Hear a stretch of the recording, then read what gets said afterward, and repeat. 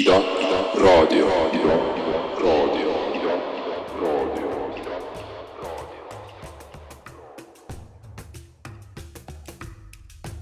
Вы слушаете подкаст «Как рука ходит». Здесь мы обсуждаем темы и вопросы, которые нас волнуют тут, в Эстонии, больше всего на данный момент. Наши прошлые и будущие выпуски вы можете послушать на нашем YouTube-канале, в архиве интернет-радио Ида, Google Podcast, Mixcloud и Spotify.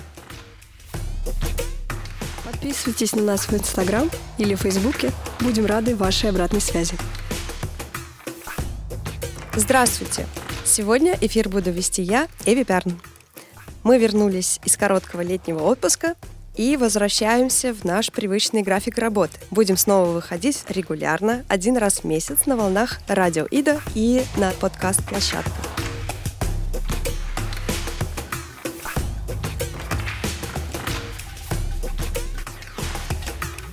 Сейчас август, и для многих приближение сентября означает начало нового учебного года в школе или в университете. И в этом выпуске мы решили поднять тему политики и образования. Согласно новому коалиционному соглашению, переход на обучение на эстонском языке начнется в детских садах и в первых и четвертых классах уже в 2024 году. Переход на образование на эстонском языке пройдет несколько этапов в течение 6 следующих лет. Об этом и не только мы пригласили поговорить с нами министра образования и науки Эстонской Республики Кристину Каллас, которая вступила на эту должность в апреле этого года. Здравствуйте, Кристина. Добрый день. Прежде чем перейти к вопросам образования и науки, хотелось узнать о вашем личном пути к посту министра. Как вы к нему пришли? Мне кажется, что в Эстонии распространено мнение, что к власти можно прийти только через непотизм или семейные связи. Действительно ли это так? И как вы решили в какой момент создать свою новую партию и прошли с ней на выборах в парламент? Но я абсолютно не согласна с тем, что в Эстонии распространено понятие, что у нас только через непотизм или какие-то личные контакты можно прийти к власти. У нас наоборот, по-моему, Эстония страна маленькая, и таких иерархий или кланов практически не существует. Возможность дойти до поста министра или поста президента, мне кажется, есть у каждого. До поста президента есть какие-то юридические препятствия. Если ты не родился гражданином Эстонии, то у тебя нет этой возможности. Но это, в принципе, в большинстве странах так. Помните, с Обамой был вопрос, родился ли он гражданином Соединенных Штатов, может ли он быть президентом. Там было очень много таких вопросов. Я думаю, что если где-то идут такие понятия или слухи, что в Эстонии можно только купить место или непотизмом пройти, или через знакомство, то это, наверное, опыт каких-то других стран, которые автоматически переносятся на Эстонию. Но в Эстонии в реальной ситуации такого, конечно, нету. Реально нету. Почему? Как я дошла до этого поста? Я в сфере образования работаю уже практически всю свою профессиональную жизнь на разных сферах, потому что образование, оно очень большое. Но в основном это было в университете, теперь уже получается 20 лет в университете. Работаю как преподаватель. Меня всегда очень как-то волновало вопрос языка в системе образования, родного языка и того, что если в одной стране живут люди, которые владеют или говорят дома на разных языках, то как система образования может существовать с намерениями, например, того, что все, которые проходят эту систему образования, получают ровно одинаковое хорошее образование, потому что жизнь, которая создается в взрослом возрасте на рынке труда, она уже очень много зависит от того, какой у человека путь образования. И поэтому я как раз этой темой всегда волновалась. И этот вопрос русского языка как родного русскоязычных школ, эстонского языка как родного эстонскоязычных школ, и плюс еще вопрос всех других нацменьшинств, которые в Эстонии живут, у которых нет своих школ, как все-таки создать такую систему образования, что возможности для всех были бы одинаковые? Тогда сразу вопрос про школу. Какую школу вы закончили? Говорят, у нас очень многое зависит от того, в какой школе ты учился, да, какие у тебя со школьной скамьи образовались социальные связи, что это очень важно. Обычную или школу вы закончили? Или какую-то особенную, в которой готовят министров? Нет. Я закончила самую обычную деревенскую эстонскую школу. В моем классе в гимназическом уровне было 16 детей. Нас было 16, это был единственный класс То есть гимназия, в котором во всем месте, наверное, в гимназии училось где-то 35-40 учеников. То есть в нынешние времена такую гимназию бы закрыли, потому что она очень где это маленькая. было? В Кивиле. Она и сейчас маленькая гимназия, она еще пока и существует. То есть я всегда придерживалась к мнению, что качество образования не зависит от количества учеников в школе. То есть маленькая школа может дать очень хорошее образование. У меня просто личный опыт такой, потому что действительно нас было 16, только когда мы заканчивали среднюю школу. И если я посмотрю на эти 16 моих одноклассников, то, например, 2 из них сегодня с докторской степенью. Это я и еще один мой одноклассник, который получил докторскую степень по инженерии и сейчас работает, занимается своим бизнесом в Южной Корее. То есть в Эстонии и Южной Корее очень богатый человек финансово, очень удачный бизнесмен. Тоже закончил эту так называемую сельскую школу. Второй одноклассник мой сейчас руководит департаментом образования под министерством, то есть Гарно, директор Гарно, тоже мой одноклассник, тоже из этой же школы, из этого же класса, 16 детей. То есть то понятие, что надо обязательно идти в гимназию в Таллин или в Тарту для того, чтобы получить хорошее образование, я с этим не согласна. И как раз проект госгимназии, который государство строит уже последние 10 лет, он же и с намерениями того, чтобы получить очень хорошее гимназическое образование вне Таллина и Тарту. И эти гимназии мы строим за пределами Таллина и Тарту, как раз для того, чтобы и в Нарве, и в Валга, и в Пärnu, и в этих маленьких местечках была бы все-таки возможность получить хорошее гимназическое образование, чтобы не было разницы и зависимости от того, где ты родился, или в какой семье ты родился, или на каком языке ты говоришь, не было бы разницы в том, какие у тебя возможности получить хорошее образование. Эта школа в Киеве, или она была на эстонском языке? Эстонская школа. Гимназия. У нас в Кивиле была эстонская школа и русская школа. Я ходила в эстонскую школу. А русский язык вы учили в Кивиле? Я не выучила русский язык. Я родилась в семье, где говорили по-русски. Да? То есть смешанная семья? Да, смешанная семья, да. И дома говорили на 2 языках?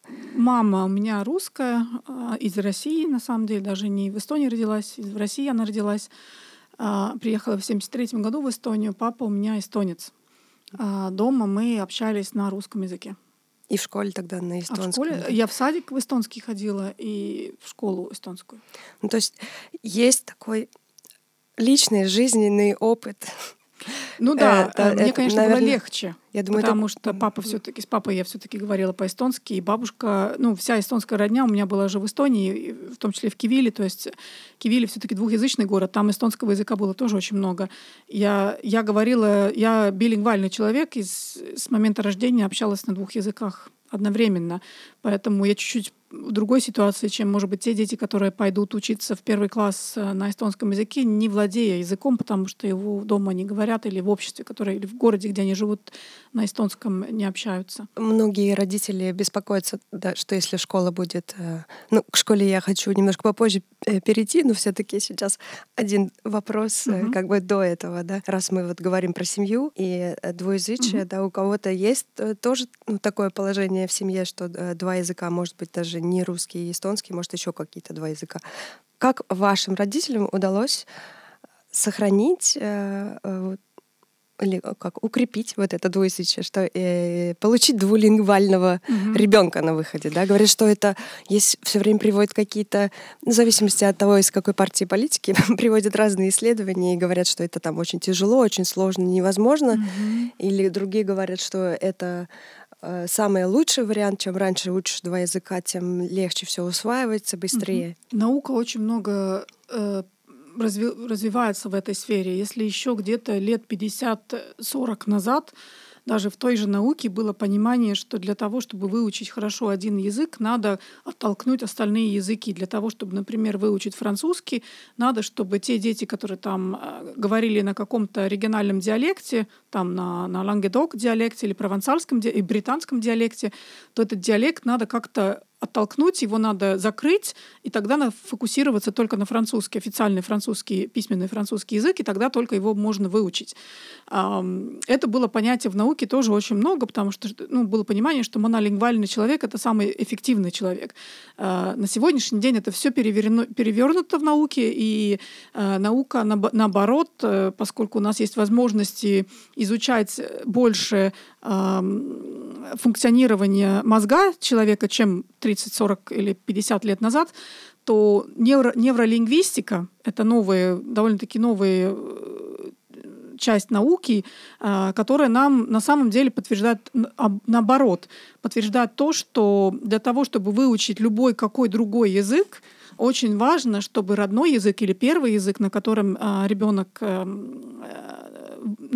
изучает первые понимания мира, то должны параллельно держаться обе языка. И только тогда, на самом деле, вот эта привилегия билингвальности, она вырабатывается у человека. Поэтому дети, которые изначально билингвальные, и у которых обе языка поддерживаются одинаково, то они действительно по всем даже научным исследованиям показывают не только то, что они могут и третий, и четвертый язык легче выучить, показывают и то, что у них результаты лучше в математике, потому что они очень контекстуальные, то есть они очень быстро переключаются в контексте и способны логически перемышливать ситуации очень быстро. Там показывается, что возможность их решать проблемы или как-то их навыки решать проблемы тоже очень намного сильнее, чем у тех детей, которые монолингвальны. Теперь, приходя в ситуацию, которая в Эстонии, одно дело — это наука, другое дело — это родители, которые сами выросли монолингвальными, ходили в монолингвальную образовательную систему. Понятно, что у них нет личного опыта, на котором держаться для того, чтобы помочь своему ребенку. Ребенок учится и развивается билингвально или даже трилингвально в нынешние времена. И система образования все-таки в Эстонии должна поддерживать вот эту билингвальность русских детей, то, что у них родной язык русский или там украинский, или там дома, может быть, они говорят на азербайджанском, не знаю, поддерживать развитие родного языка, и с другой момент очень сильно поддерживать развитие эстонского языка. Не только учить язык как предмет, но и учить познавать мир на этом языке. И это очень важно. Угу. Да, в современной Европе, особенно в не самых крупных странах, да, билингвизм или знание двух языков — это просто как норма. Это норма. Это норма, и минимум 2 языка люди в основном знают. Может быть, это судьба маленьких стран, что как бы вынуждены больше адаптироваться к внешнему, чем какие-то страны-гиганты, как Франция, да, или Испания. Если мы вернемся к нашей теме и работе министра, я хотела бы немножко уточнить, чтобы, может быть, не задавать каких-то неактуальных вопросов для министра, да, что какие решения находятся в ваших руках, за что вот непосредственно вы отвечаете, будучи министром образования и науки? Может быть, слушателям надо объяснить то, что в чем Эстония отличается в своей организации образования по сравнению, например, с многими даже европейскими странами, но особенно по сравнению с постсоветскими странами, в том числе Россией. Она отличается тем, что у нас образование очень автономное. Это значит, что местное самоуправление, которые собственники школ и организуют образование на уровне местных самоуправлений, у них очень сильная автономия. Решения, какие школы, где школы, какие там учителя, кто там директор, как система образования в этой местном самоуправлении на самом деле работает. Например, если местное самоуправление решит закрыть какую-либо школу, то у министра образования никакой возможности сказать, что эту школу закрывать нельзя, нету. Потому что это местное решение, это местная автономия, решение местного самоуправления. Если местное самоуправление решит уволить какого-то директора или взять на работу какого-то директора, с которым, может быть, даже лично министр образования не согласен, то никакой возможности мне препятствовать этому нету, потому что я не имею власти над этой системой. То, то, что решает министерство и министр, это суть образования, это то, что мы в школе учим, на каком этапе, то есть государственная учебная программа.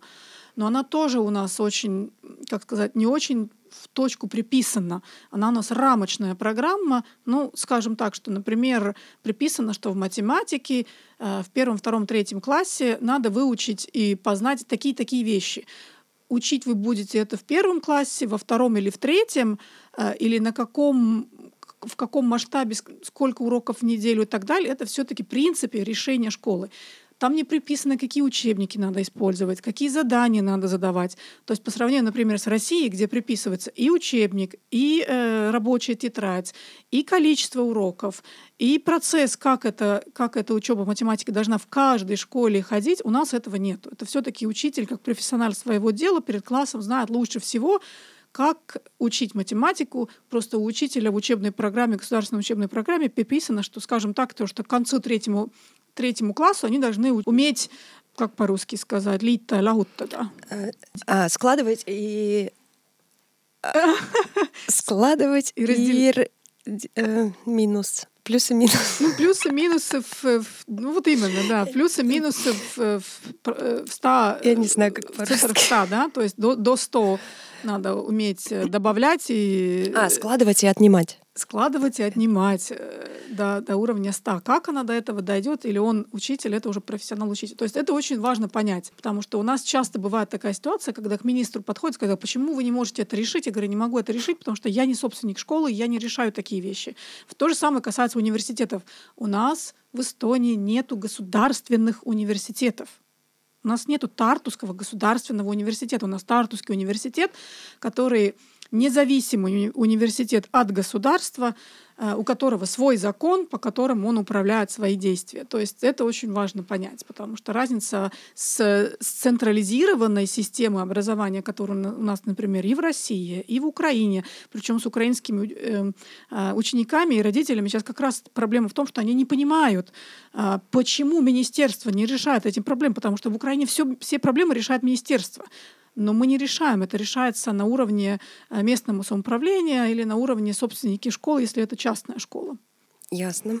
По поводу учебников, да, вот я тоже, может, кратко отмечу для слушателей, кто не из Эстонии или новые жители Эстонии, про школьное образование. Что с начала восстановления независимости Эстонии у нас школьное образование и программа были доступны как на эстонском языке, так и на русском языке.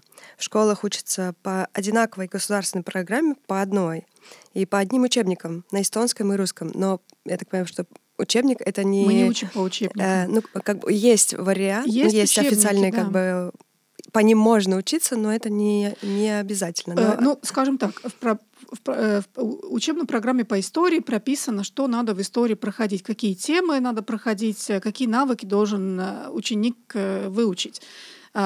Есть список рекомендательных учебников, которые как министерство штампом подтверждает, что эти учебники, они в основном все изданы частными издательствами, что эти учебники подтверждены штампом министерства, что они отвечают государственной программе. И каждая школа может выбрать того издателя. Каждый учитель может сам выбрать, с каким учебником он хочет учиться, или вообще без учебника, и какие-то другие учебные материалы использует. Единственное, что учитель должен, он не может уйти от государственной учебной программы.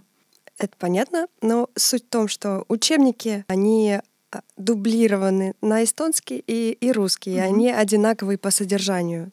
Где-то ближе к 2000-м стали появляться какие-то интеграционные программы, и стали говорить о том, что нужно больше учить эстонскому языку в школах, так как в университетах закрывали постепенно факультеты, где можно было учиться на русском языке, и было понятно, что для поступления в университет эстонский язык будет необходим, и стали вводиться нововведения, такие как классы с погружением, где можно было медленно, постепенно осваивать эстонский через разные предметы. Были какие-то смешанные классы. Потом ввели в гимназии 60/40, что 40% предметов должны быть на эстонском. Нет, 60 на эстонском, 40 на русском. Да? Извиняюсь. Я закончила школу 19 лет назад, и И уже тогда говорили, что вот-вот мы вот сейчас перейдем, школы на русском языке больше не будет, учителя все время в стрессе, что там нас все время что-то проверяют, требуют. Прошло 19 лет, я в шоке. Все такие же разговоры продолжаются. И только вот в этом году новая коалиция приняла этот закон. Я так понимаю, что до этого это все было на уровне рекомендаций. Коалиции все-таки закон был принят в парламенте в декабре прошлого года, еще до выборов. Мы сейчас просто выполняем этот план, да. Окей. Мысль моя шла к тому, что до того, как приняли этот закон, это от министерства было, как я так понимаю, в рекомендательной форме все советы, как лучше делать какие-то изменения в школе, чтобы дети могли после окончания гимназии легче поступить в университет. И я так понимаю, эти советы не особо принимались во внимание. За это отвечают те, кто школами управляет. Да? Не хочу скидывать как бы всю вину на учителей, которые так перегружены и загружены, но вина, если можно так сказать, да, что просто я смотрю на эти годы, что я 19 лет назад закончила школу, и мы до сих пор говорим о том же самом. И мы до сих пор совершаем переход, но теперь как будто все начало все-таки нереально двигаться. Такие процессы в обществе, в принципе, проходят очень медленно, потому что изначально я говорила, что у нас все-таки парадигматическое изменение понимания нейролингвистики произошло. И у нас в Эстонии тоже те, которые протестовали, многие года протестовали против того, чтобы вообще либо на каком-то проценте или что-то преподавалось не на родном языке, твердили и исходили из этих научных исследований, может быть, 50-60 лет назад, что ребенку лучше всего учиться только на родном языке. И только на родном языке он может осваивать навыки и знания про мир. Все эти понимания, они намного уже поменялись, и у нас есть очень много новых педагогических профессионалов и знаний, что мы понимаем, что это неправда, потому что наука развивается, и она показывает, что возможность учиться не на родном языке тоже существует, и это не обязательно не означает того, чтобы ребенок не получит качественное образование, не освоит академические навыки, знания или какие-то навыки. И поэтому у нас как бы борьба между теми, которые твердят, что только на родном языке возможно все выучить, и те, которые говорят, нет, на самом деле не так, потому что реальная жизнь уже давно это показывает, плюс наука показывает, что другие варианты тоже возможны, и тут нет ущерба ребенку в его развитии. И вот эти две понятия в обществе, они очень долго боролись между собой. И есть политические силы, которые стоят за одними, и есть политические силы, которые стоят за другими. И вот эта борьба между двумя, как сказать, школами мышления, она шла очень долго. И мне кажется, что вот этот перелом произошел даже не из-за войны против Украины. Этот перелом произошел с тем, что русскоязычные родители, которые сегодня отдают своих детей в первые, вторые, третьи классы или в детские садики, они сами уже выросли билингвальными. То есть это новое поколение. Им сегодня 30 лет. И они уже ходили или в школу по языковому погружению, или в школу, где частично учили на эстонском языке. Или они просто ходили, может быть, в русскую школу, но выучили эстонский в университете или где-то в другом месте. То есть они сами билингвальны, и у них они от своего личного опыта поддерживают больше то понимание, что ребенку это все-таки преимущество, и хорошо, если он на двух языках одновременно развивается. И поэтому вот это поменяние поколения среди русскоязычного населения, оно повлияло на то, что произошел наконец перелом, где общество договорилась, что да, давайте перейдем, давайте сделаем эту реформу. И у нас нет... Есть, конечно, протесты. И сегодня есть те родители, которые... Или даже не родители, я бы сказала, а политики, которые все еще твердят, что это будет очень плохо для русскоязычных детей. Но все-таки поменялось поколение. Поменялось. Вот я выросла... Я просто думаю на то, что я выросла билингвальной. То, что дома мы говорили по-русски, то, что мама не могла меня помочь в школе с учебой на эстонском языке. Отец мог, конечно, но он не очень его это интересовало. Он как-то доверял. Говорит, вы все равно справитесь, не буду я этим заниматься. И я не чувствовала, что то, что дома общаются на русском языке, что меня это как-то обречает на какую-то другую ситуацию по сравнению с тем, что те дети, у которых везде только эстонский язык вокруг был. То есть я справлялась перфектно, и у меня не было с этим проблем. У меня мои дети, которые не то, что они билингвальны, но вокруг них одновременно 4 языка. Потому что у меня отец детей польскоязычный, то есть он с ними общается на польском языке, я с ними общаюсь на эстонском языке. В школу они ходят на эстонском языке, но дома мы общаемся между собой часто на английском языке. Плюс еще моя мама, которая часто с детьми занимается, которая приезжает очень часто и начинает на русском языке со всеми общаться, и все переходят на русский язык, потому что бабушка на других языках не общается, хотя она старается. То есть мои дети уже не только что в билингвальном, а в 4 языках развиваются. Я не вижу из личного опыта никакого препятствия их развитию и когнитивного, или академического, или социального в том, что они одновременно должны оперировать между 4 языками. Нету там проблемы. Конечно, есть дети, для которых это будет труднее, чем для других, но для них надо отдельный особый подход, но это не зависит от того, на каком языке они говорят или учат, это там другие уже причины, почему этим детям труднее. А в чем вы выделили бы основную проблему? То, что у нас до сих пор есть школы на русском языке и школы на эстонском языке. Я не хочу все время говорить. У нас всегда спрашивают, а в чем у нас проблемы? Мы все время ищем проблемы. Мы очень мало говорим о том, в чем мы очень удачны, что мы хорошо делаем.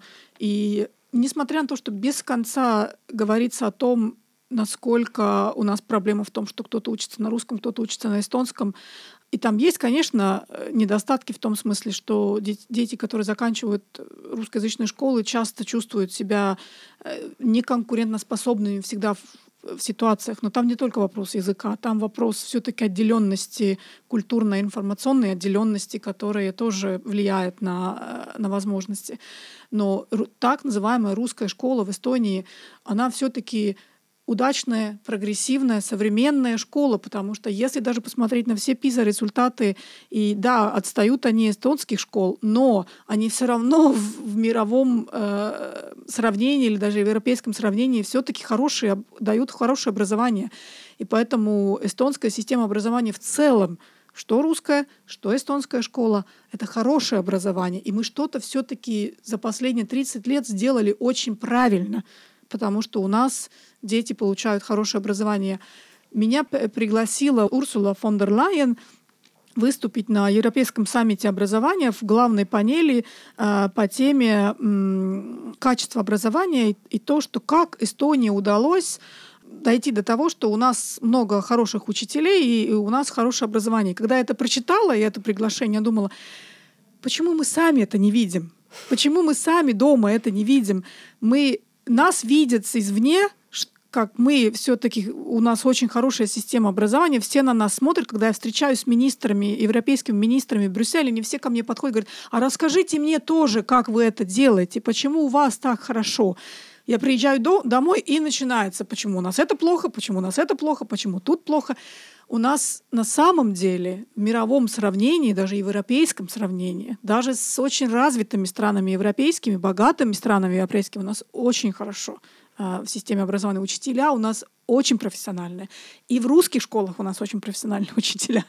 Поэтому просто нам нужно действительно сейчас пройти эту реформу для того, чтобы вот эта разница между эстонскими и русскими школами в академических уровнях образования, она все-таки сужилась, потому что для детей это имеет влияние на будущее жизни. А нет ли в планах объединить, чтобы дети учились под одной крышей? Как бы вот меня всегда смущало, что, грубо говоря, выходим с соседкой, например, утром в школы в разные, да, и расходимся направо и налево, да, к примеру. Некоторые там нет у них соседки, и они только могут в университете познакомиться с эстонцем, кто говорит по-эстонски, да, но это какая-то дикость. Я как бы знаю таких людей, которые только в возрасте 18 лет впервые у них появились в круге знакомства люди с родным эстонским языком, когда поступили в университет. Но не все даже до университета доходят, правильно? В этом есть вся проблема вот этой разницы, что у нас русские школы и эстонские школы. Нам очень важно, чтобы мы ушли от этого понятия русская школа, эстонская школа, что у нас все единая эстонская система образования, без разницы, какая школа. Есть школы, где отдельно поддерживается развитие родного языка, как русского, в принципе туда могут ходить и эстонцы. В этом смысле, что почему они должны ходить в отдельную школу.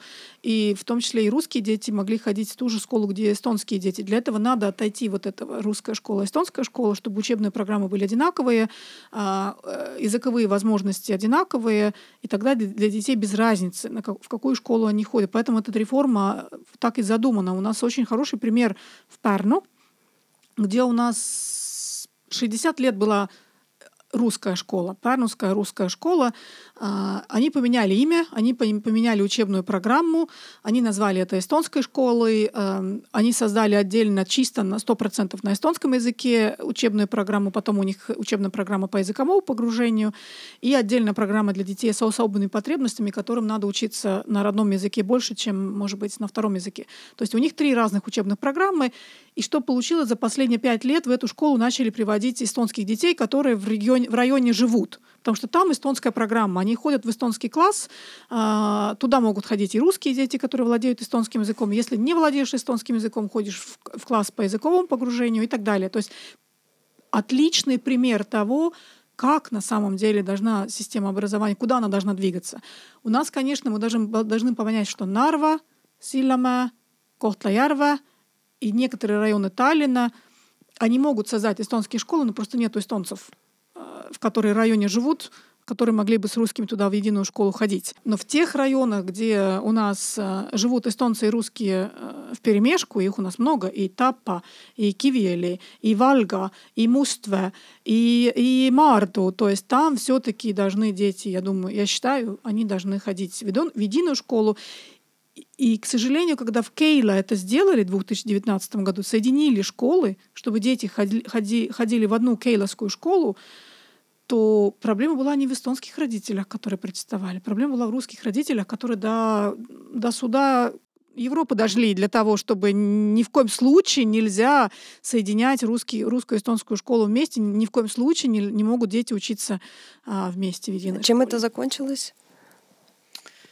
Я даже не знаю, чем это судебный процесс закончился. Там, на прошлой неделе я получила опять рапортера от ООН, который опять сказал, что мы дискриминируем русских детей, потому что они должны ходить в отдельную школу. Я абсолютно с этим не согласна. Я абсолютно не согласна с тем, что русские дети должны ходить в отдельную школу, потому что для меня это сегрегация, которая ведет до неравенства в жизни после образовательной системы. То, что развитие родного языка в школе должно быть поддержано, я 100% согласна. И поэтому у нас созданы специальные учебные программы для тех школ, где очень много детей, например, с русским языком, чтобы русский язык был все-таки поддержан, и развитие русского языка было поддержано с 1 класса. В этой кейловской школе они так и сделали?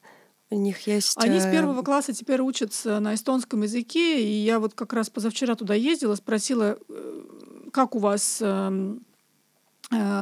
складывается этот процесс. Они сказали, что складывается абсолютно прекрасно с 1 класса, родители даже уже не спрашивают, и никто даже не востребовал уроки русского языка. Потому что чувствуется, что родители считают, это их личное дело дома развивать родной язык, пока как бы того, чтобы родители попросили, чтобы было отдельно уроки русского языка, нету. Есть уроки русского языка, начиная с, если я не ошибаюсь, с позднего этапа, но не с 1 класса. Наверное, с 4 или 6 Я сейчас затруднюсь ответить, чтобы не ошибиться, лучше от них спросить. О чем я говорю? Я говорю о том, что у нас очень много школ в Эстонии, которые соединили школы русские и эстонские или перешли уже на преподавание на эстонском языке уже давно. Мы про них не слышим, потому что проблем нету. Вот хотелось бы Мы слышать... слышим только о тех, где проблемы. А проблема у нас в почему тех мы не школах... слышим про школы, в которых получается? Да, Почему мы не слышим про их опыт, да. действительно? Потому что Ну, потому что почему-то журналистика у нас сфокусирована на проблемы. Давайте искать проблемы, скандалы, проблемы, потому что там можно написать очень эмоциональные заголовки, чтобы люди читали.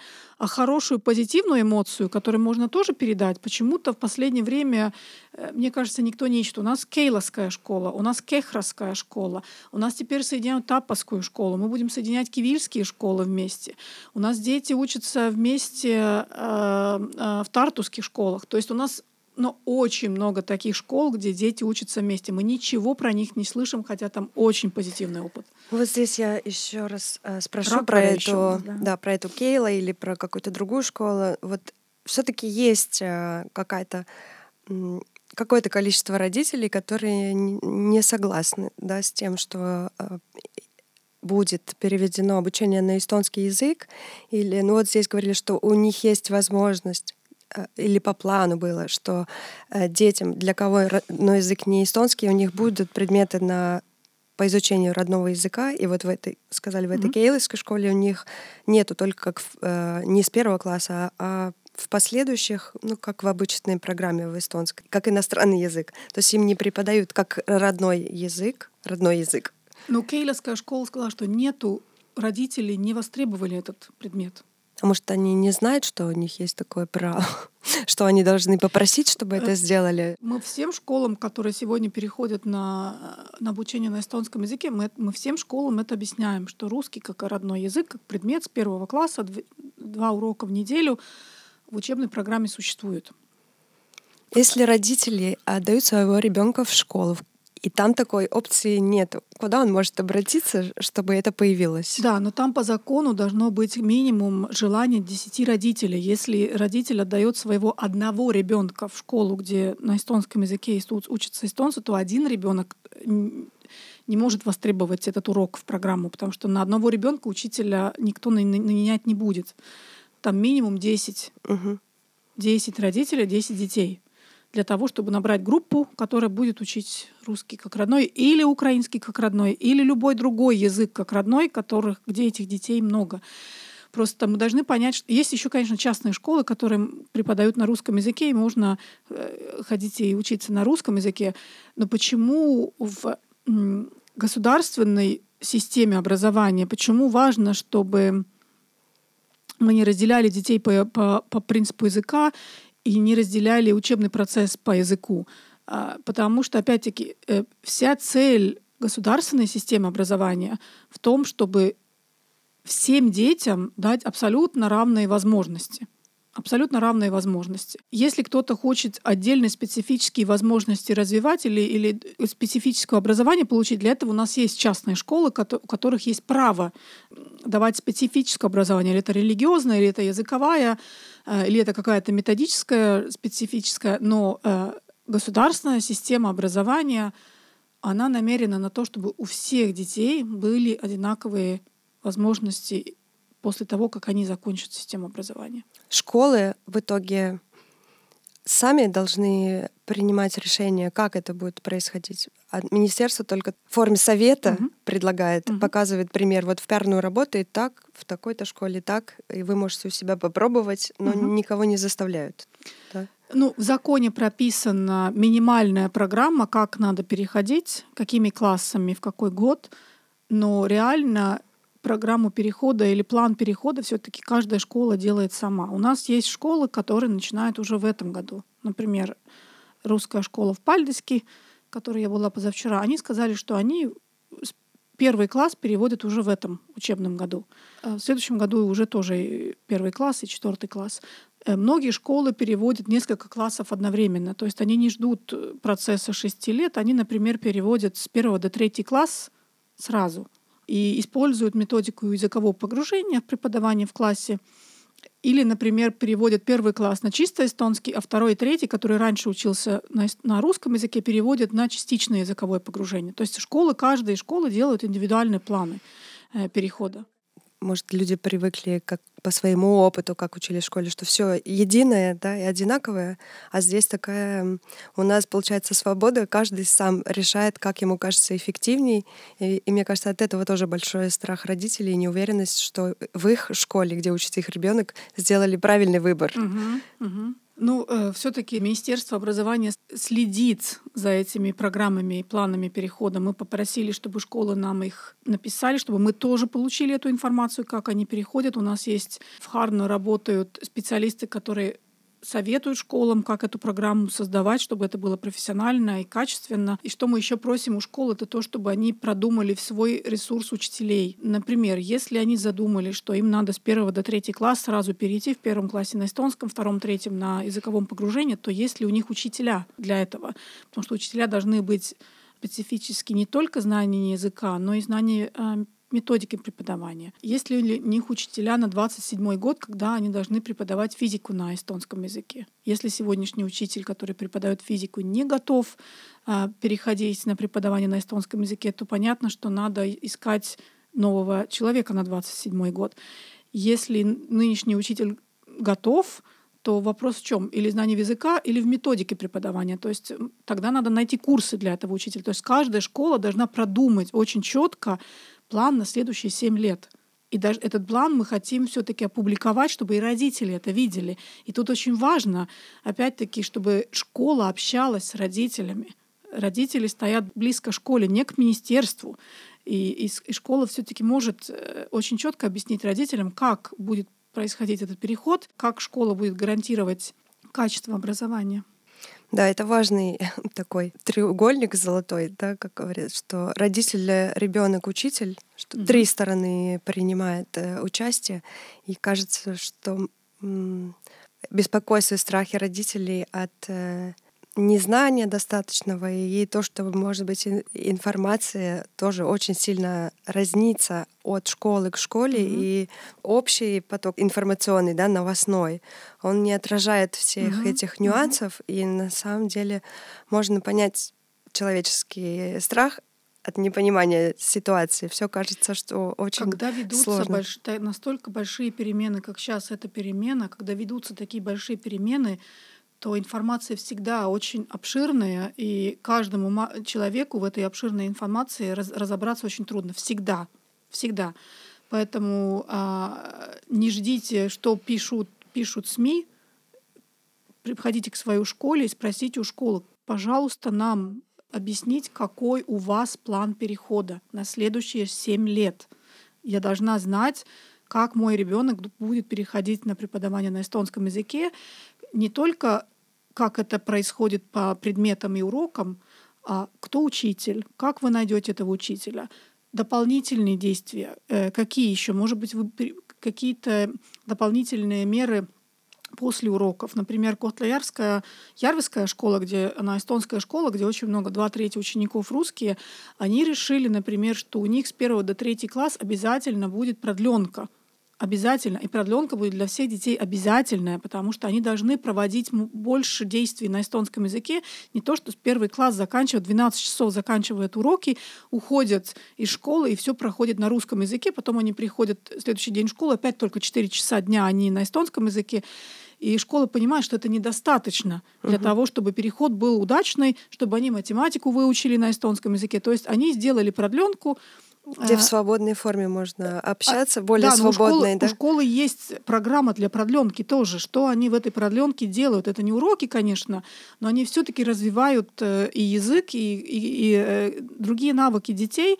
Но это обязательное будет для детей, которые не владеют эстонским языком, к которым надо все-таки дойти. То есть, например, такие системы. А родитель должен это знать, что если он отдаст ребенка в эту школу, то в этой школе будет обязательная продленка до 3 класса, а вот в этой школе они делают так. Да? То есть у родителя должна быть эта информация. А я правильно понимаю, что у родителей нету такой возможности прям выбирать, в какой школе будет учиться ребенок, это идет по месту жительства, ближайшее к твоему. Но Таллин это один город, то есть в пределах Таллина родитель может выбирать любую школу. речь идет, когда, например, в другой город моего ребенка не возьмут учиться? Можно. На самом деле можно. Можно и в другой город отдать, просто тогда местное самоуправление, если в другом городе есть место для этого ребенка, потому что приоритет дается детям того города, но если остаются места, то можно принять ребенка из другого города. Никакого препятствия там на самом деле нет. У нас очень много детей учатся в не своем городе или не в своем местном самоуправлении. Еще был вопрос про детей тоже с особыми потребностями. Как будет учитываться это во время перехода обучения на эстонском языке? Тоже у родителей вызывает тревогу. Родители особенных детей. Какой-то план есть? В принципе, специалисты это нам уже давно уже говорили, объясняли, что препятствий большинству детям с особыми потребностями, с образовательными особыми потребностями, препятствий учиться на эстонском языке нету. То есть у них ничто по-другому не складывается, чем у обычных детей, связано с языком. Просто методика преподавания должна быть специфическая, поэтому там особо нету. Единственное у нас исключение по закону — это дети, которые нуждаются в eritoe õppes. Я не знаю, как это по-русски называется. То есть не дети, которые учатся в обыкновенной классе в lihtsustatud õppekava, а дети, которые нуждаются eritoe. Не по упрощенной программе, а те, которые нуждаются еще в дополнительной помощи. Да. Для этих детей можно создать исключения. Но какие эти исключения? Это нам надо с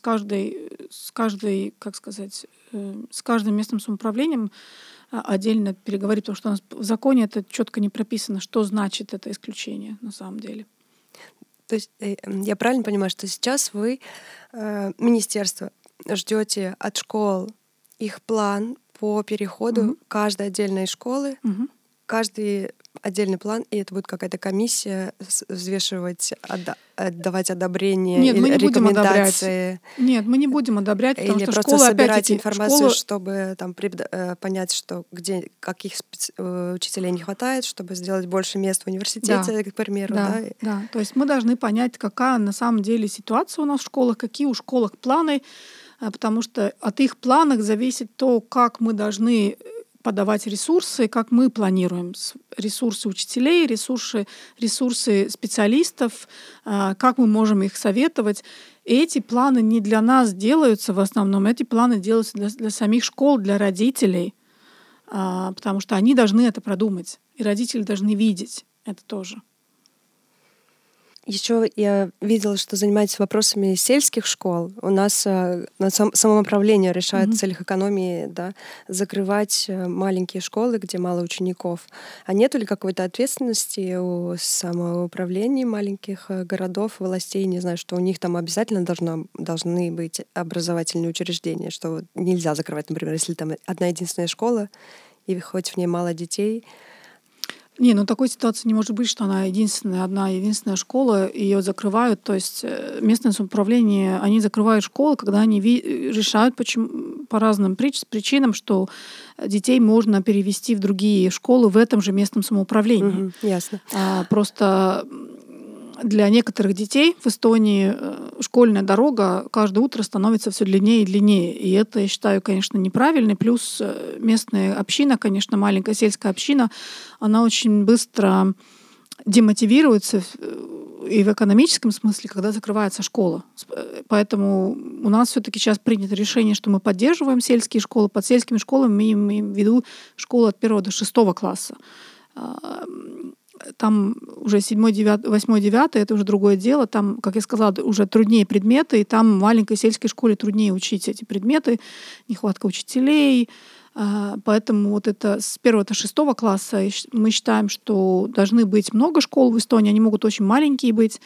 А вот как раз уже так называемая прогимназия и гимназия — это уже дело больше таких городских школ.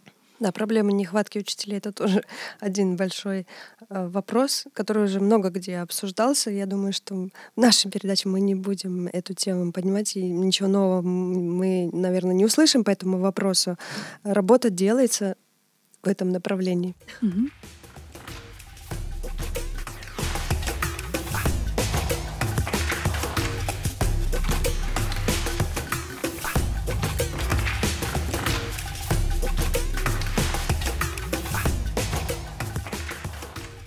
началом полномасштабной войны в Украине мы все знаем, что Эстония приняла большое количество беженцев. Для нас это впервые такое количество беженцев было принято за историю молодой республики. Я точно цифры не помню, но более 5000 детей украинских военных беженцев учатся сейчас в наших школах.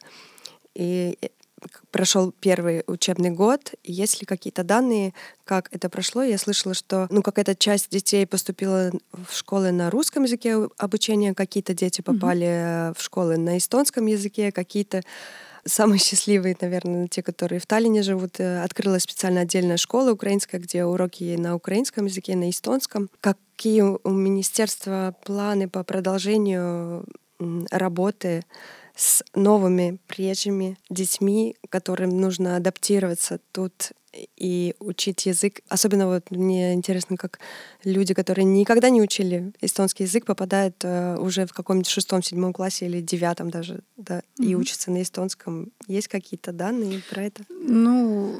Это трудно, конечно, особенно если это 7, 8, 9 класс, потому что в 7 классе уже у нас ведь начинаются предметы физика, биология, химия, они все приходят в 7 классе. Если это до 6 класса, то по эстонской учебной программе чуть легче, потому что там особых специализированных предметах меньше.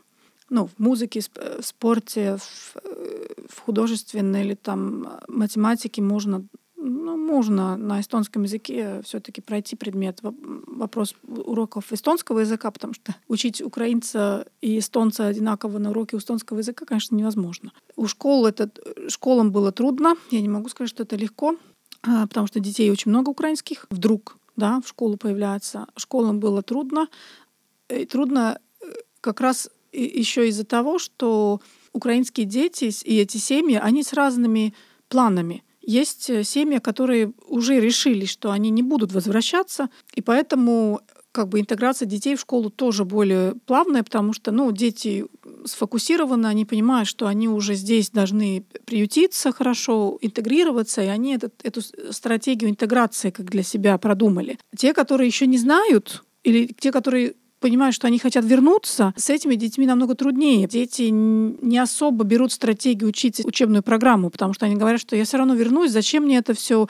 И учителям очень трудно мотивировать этих детей учиться. Плюс еще есть дети, которые приходят, учат 3 месяца и уходят. Следующие приходят опять на 4-5 месяцев, опять уходят. То есть волатильность очень большая детей.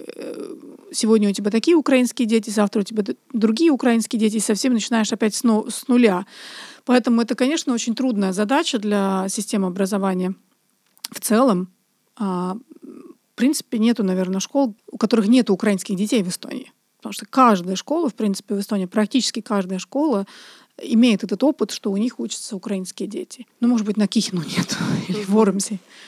Поэтому, конечно, это трудно, это нелегко, но мы должны стараться, потому что мы должны дать возможность украинским детям не оставаться без образования из-за того, что у них дома война.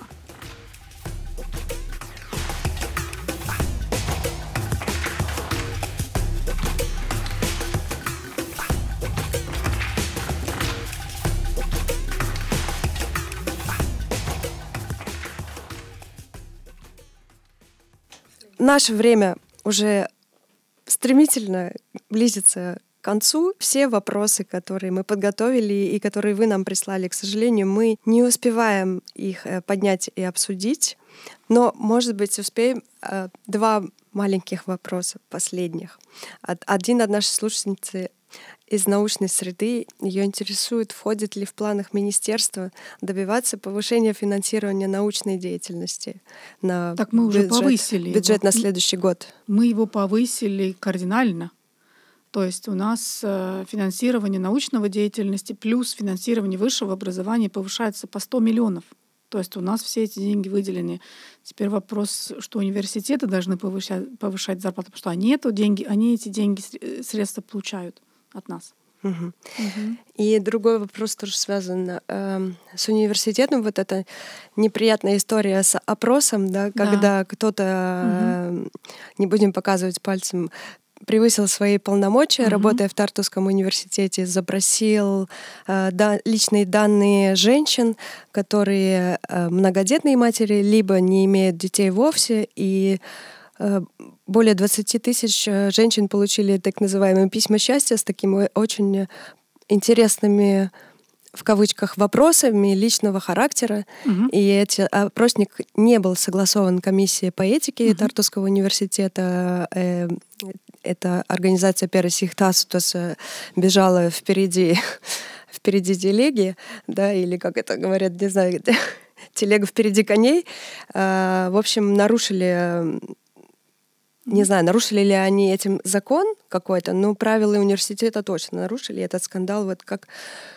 Что вы скажете по этому поводу? Ну, мне очень грустно на это все смотреть, потому что очень сильно пострадало доверие нашим научным исследованиям.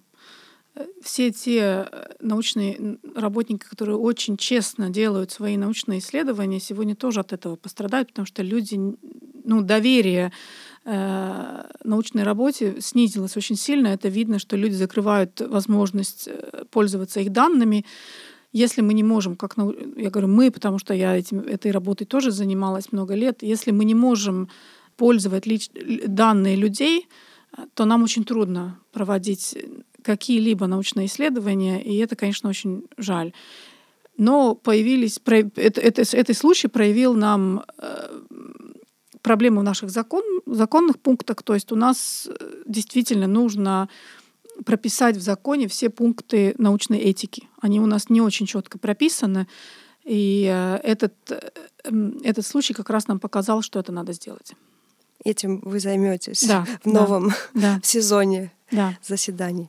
Спасибо большое, что нашли время прийти сегодня к нам и поговорить с нами на эти важные вопросы. Спасибо, дорогие слушатели, что вы дослушали этот выпуск до конца. Все. Нет, это еще не все. У нас есть парочку минут, чтобы прояснить последний вопрос, который мы обсудили. Но из-за нехватки времени погрузиться в него более детально у нас не получилось. Хочу попросить Яну Левитину, чтобы она прокомментировала ситуацию с этим скандальным опросником. Она очень хорошо высказалась на Радио 4 по этому вопросу. Почему бы и для нашего подкаста не попросить Яну высказаться тоже? Яна, привет! Привет, Эви! Здравствуйте, слушатели и слушательницы! Безусловно, самое возмутительное в этой ситуации — это поведение Рауля Эмметса и то, как он очень нагло превысил и нарушил свои полномочия, тем самым разгласив и дав доступ незаконно к личным данным, очень интимным личным данным эстонских женщин. Несмотря на то, что его описание этой ситуации в том, что он просто немножечко поторопился, если послушать комментарии Тартуского университета, станет понятно, что он обращался с этим вопросом, ему дали отказ, и он нарушил не только свои полномочия, не прислушавшись и не дождавшись решения комиссии по этике, но и также нарушил внутренние правила о коррупции Тартуского университета, потому что, по сути, подписал договор сам с собой, так как он является членом правления Peresicht Capital, организации, которая, собственно, проводила это исследование. Ну и, конечно же, сами вопросы оставляют желать лучшего и абсолютно не выглядят как валидное научное исследование, так как разные группы получили разные вопросы. И некоторые из этих вопросов очень наглядно показывают, к какому результату они хотят прийти, и показывают, что это все-таки не научное исследование, а пропартийная политическая авантюрка, которая просто продвигает уже существующие цели партии. Но на самом деле это очень интересная и очень глубокая тема, поэтому, пожалуйста, будьте активными в наших сетях и давайте поговорим об этом с вами. Расскажите нам, что вы думаете об этой ситуации. И подписывайтесь на нас, комментируйте, давайте встретимся в наших комментариях. И спасибо тем активным слушателям, которые откликнулись на наш призыв задать вопросы для этого выпуска. Мы обязательно обратимся с подобной просьбой к вам еще. Следите за нами в социальных сетях, за нашими обновлениями, новостями и новыми выпусками. Услышимся с вами через месяц.